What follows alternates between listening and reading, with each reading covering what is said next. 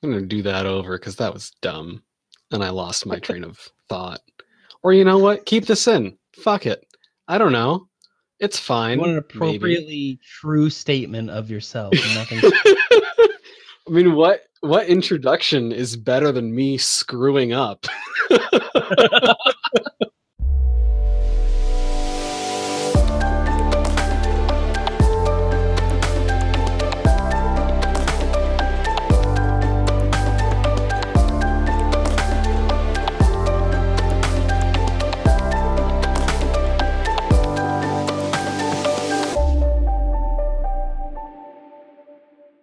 Welcome to Worldcasting, where we discuss real made-up things. I'm your host, Tyler, and today I'll be sitting down to have a short discussion with Adam about his life and works. Adam, if you'd like to introduce yourself.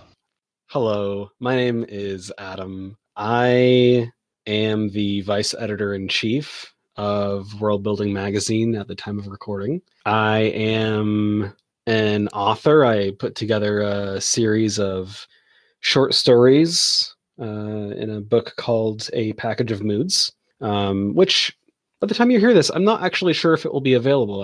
It's kind of in flux at the moment. But I've got a bunch of other irons in the fire as well. I am working with Smunchy Games as well. We are actually working on a couple of projects. The main one that you may have heard of is a card game called Fray, which just a month ago, at the time of recording, successfully funded on Kickstarter.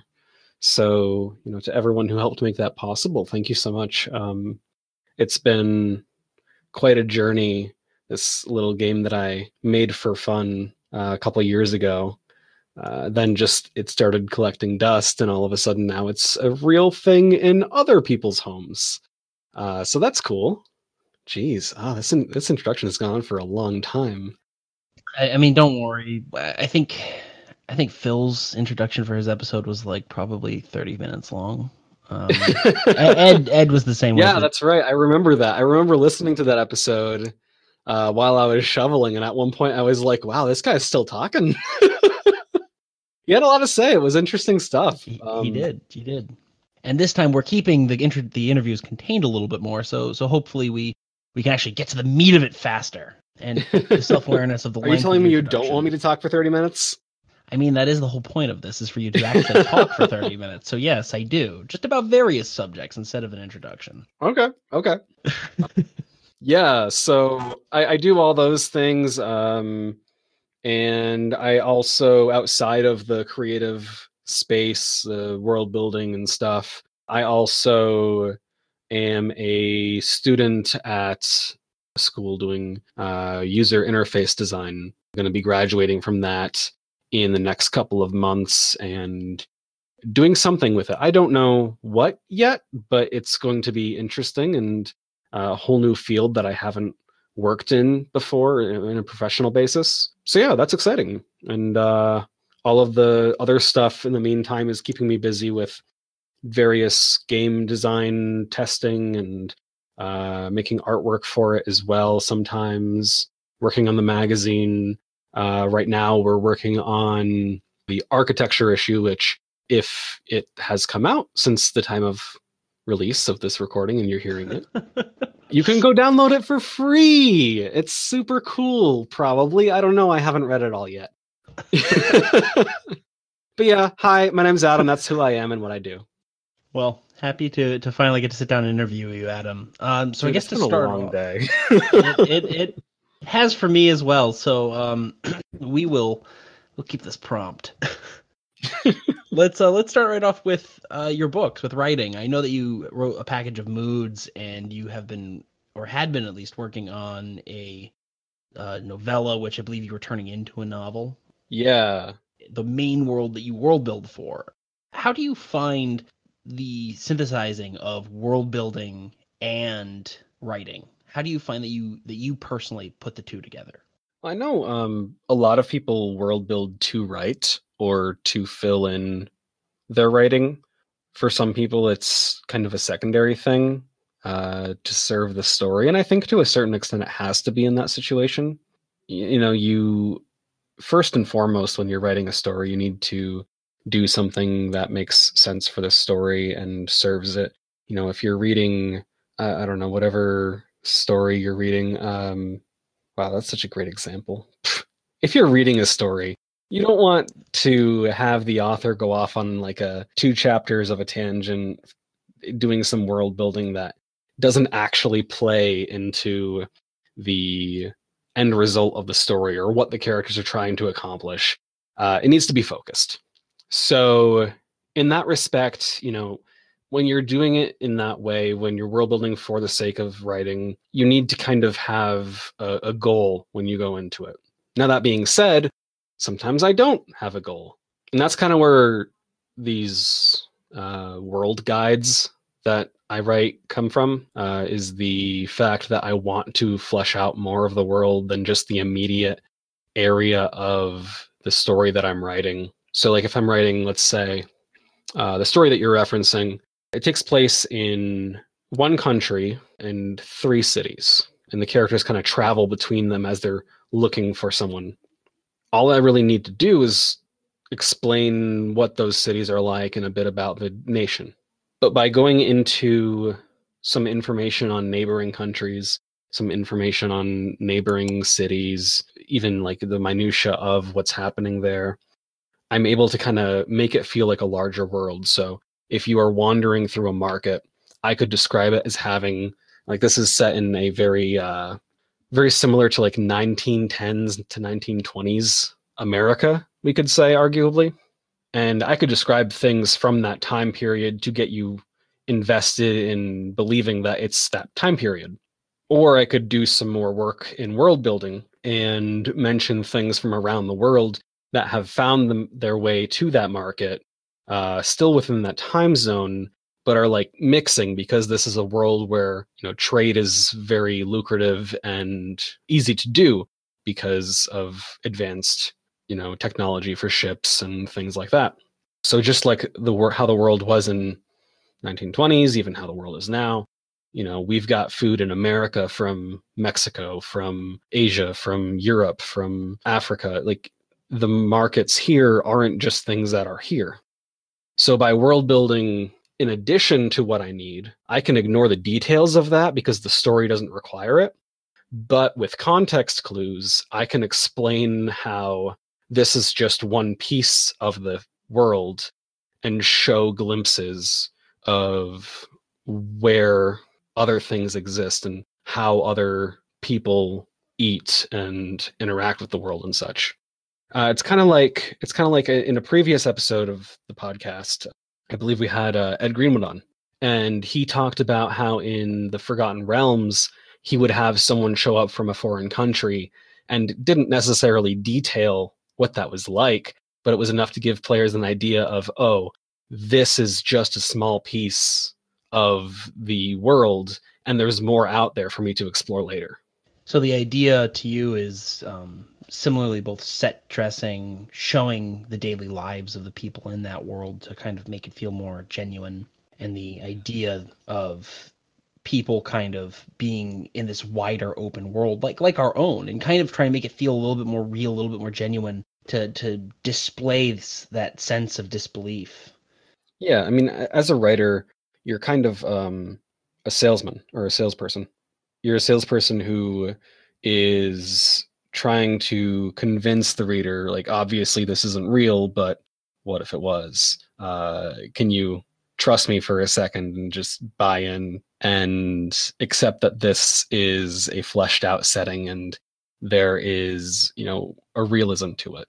If you only focus on the things that are essential for the story, you'll get by, and I think you'll do well. But if you are able to put in, this spice comes from a foreign area, this person grew up from another country, he grew up in another country, adding these little things that kind of give nods to the outside world without distracting from the main plot, I think that can be really valuable. Definitely agreed. The idea, like, you always want to try to stay on topic, and I find that a lot of interesting worlds figure out ways to make things on topic versus ones that feel, especially in books, that feel like a little bit too much of a slog, where it tries to weigh you down with all the world building they did, showing every piece of it. I agree. I think it's important to try to stay on topic and focused and show. And it's easier to exemplify in detail things that are happening in the story that are active. Yeah, I think that's where the world guide that I mentioned before comes in handy because it's kind of a repository for all the fun, cool things that you've come up with, and it serves as a place to kind of get it out of your system. And then when you go write the actual story, you don't feel compelled to be like, oh, I have this really cool idea that I want to insert here. Like, no, if it doesn't fit the story, it shouldn't be here. If it's too distracting from the story, it shouldn't be here. Put that in your box of tools for later. Reference it if you're able to do so in a way that doesn't detract from the point of the story, or in a way that the characters wouldn't naturally do. It's something that you can put it away for later when you need it. So, with that in mind, when writing and creating a world guide, you're always, of course, from a farther perspective than characters. You're trying to make the world itself more fleshed out. In doing so, what kind of places have you made that have interested you that you didn't know that you could really talk about in stories, so you got it out that way? Or reversely, what has surprised you with being so interesting that it's moved you to want to write a story about it? So one of the major things definitely has been the number of countries. As we discussed, everything in the story that I'm primarily working on within this setting takes place in one country and a couple of cities within it. They're rather different areas, but it's all within the same country. Then I started making a world map because I wanted to understand what else was out there. And that probably took about 7 years. It I worked on it off and on. It wasn't obviously 7 years of constant work. 7 years of hard labor and finding. No, it took a while just because like the original concept of the story, I was only focusing on this one country, and then I was only focusing on this one like bay, and then I was only focusing on this one hemisphere, and it slowly just grew to a point where it's like I guess I have to make a world map now because I've gotten so far in already, and I want to understand what else is out there. And that's part of why it took so long, because I had to build up to the point where I was even prepared to do a world map, because the initial vision didn't require it. It didn't. For a while, I didn't want to make one because I wanted there to be some mystery even for me about what was out there. But anyone who has spoken with me for too long will tell you that I don't hold up to that very well. But yeah, by the end of making the world map, I think there are 130 countries in it right now. And each one has a little blurb. It's about a paragraph long. Some of them have multiple pages written about them, like the main culture that I've been writing about for the last few years for this novel that I'm still working on. Then there are others, like the ones that I just kind of used to fill in the map, and they've only got that paragraph, and I know literally nothing else about them. But it's enough to get started if I need to. It's enough to reference a character from there if I need to later. It's that principle from Ed. The idea of having just a character come in and with a little bit about them, you don't need to flesh out the rest. It's enough to reference Exactly. it. Yeah. And I guess the only other, like there's a bunch of little things like that that I don't know if I'll ever need, but I have ready to go if I need it. Like I've tried to figure out, different holidays that different people might celebrate, because that tells a lot about culture. What do they respect or enjoy enough to take a day off work and, go indulge in whatever their holiday consists of. I really like getting into not just like the magic systems, but the education of the magic systems. Is it supported by the educational system? Is it something that's shunned? Do you have to like go to a black market to get supplies for magic, or is it just available for everyone? And if you can do it, that's awesome and people support you. That again tells you a lot about the culture and the stories that could exist there. And so, yeah, it's a lot of these little things like that, which add nuance to the situation, and maybe I'll need, but a lot of it, like these 130 countries, by the end of it, I kind of just expect to use maybe 15 or 20. I don't know. It's all very up in the air. And as of right now, I'm only actively using one. Beyond this one story, do you have any future projects ahead of you? Maybe. It depends on what else I have going on, really. Actually, there's a couple of other projects in the work. One I just started working on, which I can't go into a lot of detail about, but there may be a potential book deal coming with that one in the form of an anthology, which business wise is more lucrative than this little side project I've got going on. It certainly could become more, for sure. I love the world. It's like this 1920s setting with magic and just a little bit of this like elvish flair to everything. I think it's really fun to explore, but really the expansiveness of which I get into it depends at this point entirely on how much time I have and how much business sense it makes. Because if, I can start to make some income off of this new project, or, if the game design stuff starts kicking off more and more.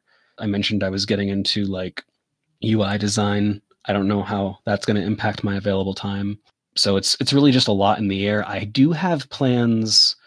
The current story I'm working on could potentially be a trilogy. I've got potential plans for like linked short story collections from different parts of the world and some notes on how to construct those. I actually have a couple of short stories written, variable amounts of editing applied to them. But yeah, I mean, there are plans. Whether or not I actually get to them, how soon I get to them, it all depends on what else is going on in my life. I mean, it's a very sensible approach to it. You're not trying to spread yourself too thin. You want to stay concerted and keep the momentum going. Essentially, it sounds like you're pretty busy, and I know personally that you are pretty busy. Uh, but keeping that creative momentum going is, I think, key. And I guess that leads me to my next question. How do you keep your creative momentum going? Those creative juices flowing? Do you think it's just dedication, and you've become experienced enough to just continuously exert such effort to stay creative, or do you have your own process to it? I mean, I don't know if I have a process to motivation, which is kind of what you're asking.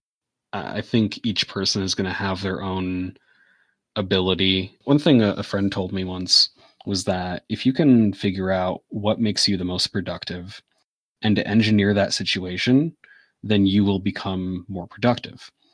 For his example, he works better at night after, he's kind of gotten his energy out on other things in the day. And so he reserves important projects for later at night when he knows he will be more productive on them. I haven't found anything so specific for my situation. It's really more about just having flexible schedules. All the stuff that I'm doing at the moment is kind of remote work, and especially with, again, at the time of recording, the COVID-19 pandemic is going around, so kind of stuck at home anyway. So I'm just trying to make the most of my time and really just make something positive out of it, whether that be something like one of these business projects or the courses I'm taking, and trying to take time away from that to do things that are just for me as well. And aside from that, just, setting goals is really helpful. When I was working a more regular job, I would try to set a goal even as small as just write something today. Sometimes that would be 200 words. Sometimes it would turn into like 1,500. It depended on how much time I had, how easily the words were coming, and sometimes just the ability to accept that what I'm writing right now isn't going to be final, and just, embrace that and try to push through. You can come back to it, edit it later. It's not a big deal. Editing is a major part of the process of world building, technical stuff, as well as writing prose, as well as game design and everything else. There's iteration on all these kinds of projects. And, you really shouldn't fight that. Embrace the fact that things are going to need to change. And if it's not coming out well at the moment, if you can just kind of get some basic ideas down, even in just like jotting notes, then that will set you up for later when you are able to be more productive and you take those notes and turn them into something bigger. And then you go back through and edit that and it turns into something bigger and more refined. And eventually you come out with this product that's, complete or more complete. As just a quick aside, I definitely fully agree. I think a lot of people underestimate the power of a good passing edit and just how you can kind of continuously cycle something into something greater. So that definitely answers my question on how you kind of process that. Yeah, and I think it can be hard for people to share their work with others Yes. because not everyone can kind of internalize, how are people going to receive this? I've had some practice with that, but I'm still surprised as well by some of the responses to things that I've done, whether it be design or writing or something else. So, getting it out there and having people test it is really important. If you're not comfortable with it, just start with people that you do trust and who maybe like you can tell them, just I'm looking for light feedback. I'm looking for this is a casual project, so don't be too harsh. If you need to kind of set parameters, don't be afraid to do that if that makes you feel more comfortable, because at the end of the day, what matters is having someone else check out what you're doing and, their opinion and their point of view is so incredibly helpful to improving what you're working on. And it's also important to learn if you're not sure about something that they're suggesting, you don't necessarily have to take the suggestion. Run it by someone else and see if they say the same thing. That is definitely a lesson I think a lot of people have to internalize, is not just relying on the words of the person you're talking to at that moment and trying to, with a doctor, you always get a second opinion. So why not with something you've created? Yeah, it's really important, all of this stuff that we're talking about and that we do with the magazine and this podcast, it's all collaborative. Ed had people from TSR helping him create the world and the stories in it. We have authors have beta readers who go through and check to make sure things that make sense, the characters are consistent, all that good stuff. With world building, it's all just part of the process, and the sooner that you're able to start getting feedback and adjusting with it is all the better. Fully agreed. We're coming towards our end time here, so I guess I'll just ask, do you have any last bit of wisdom to impart upon our listeners? Any advice for people starting out writing and world building? I don't know, man. That's a question you should ask people who are actually wise in the ways of world building and all that stuff. I guess just like as much as you can, listen to your peers and listen to people who have been doing what you're trying to do. I mentioned Ed a couple times in this discussion just because, he is an incredible world builder and he's been doing this for so long. The guy knows what he's talking about. We've actually gotten to talk with him a couple times here, and it's, I think, been valuable for our readers and our listeners, but it's also been valuable for us as, the team behind this. We do this world building stuff too, and that's part of why we're doing these discussions. And so for us as well, it's important to listen to him and, to Phil Athens, and we had Hello Future Me and Benji on here as well. These are all people who have been doing this stuff for a while and doing research about different cultures and stories and all this good stuff that, really helps everyone world build. So, listen to what all of them have to say and reach out to people to try and get feedback on what you've been working on. As much as you can, try to, focus, if you're writing, focus on a target audience, because that's going to help you nail down what you're working on and who it's for. And if it's for yourself, that's fine too. Nothing has to be this big project that you're going to go sell. I mean, that's part of how I justify doing things. So it does end up that way for me. But a bunch of some of my best friends just write for themselves, and that's fantastic too. I love some of their stories. So yeah, that's my extremely long way of saying no, I have nothing to say. I think you have plenty to say. Well, thank you for coming on and sitting down and talking with me today. I really appreciate it, Adam. Yeah, thank you for having me. You're welcome. You can check out Adam's new game, Fray, over at the Smunchy Games website. It is quite fun to play. Thank you, and have a good night. You've been tuned into Worldcasting, an affiliate production of World Building Magazine. Have any feedback, comments, questions, or concerns? You can get in touch with us on our website, worldbuildingmagazine.com. There you can find links to our social media, or feel free to come chat with us on the World Building Magazine Discord server. Thanks for listening to Worldcasting, and until next week, keep world building.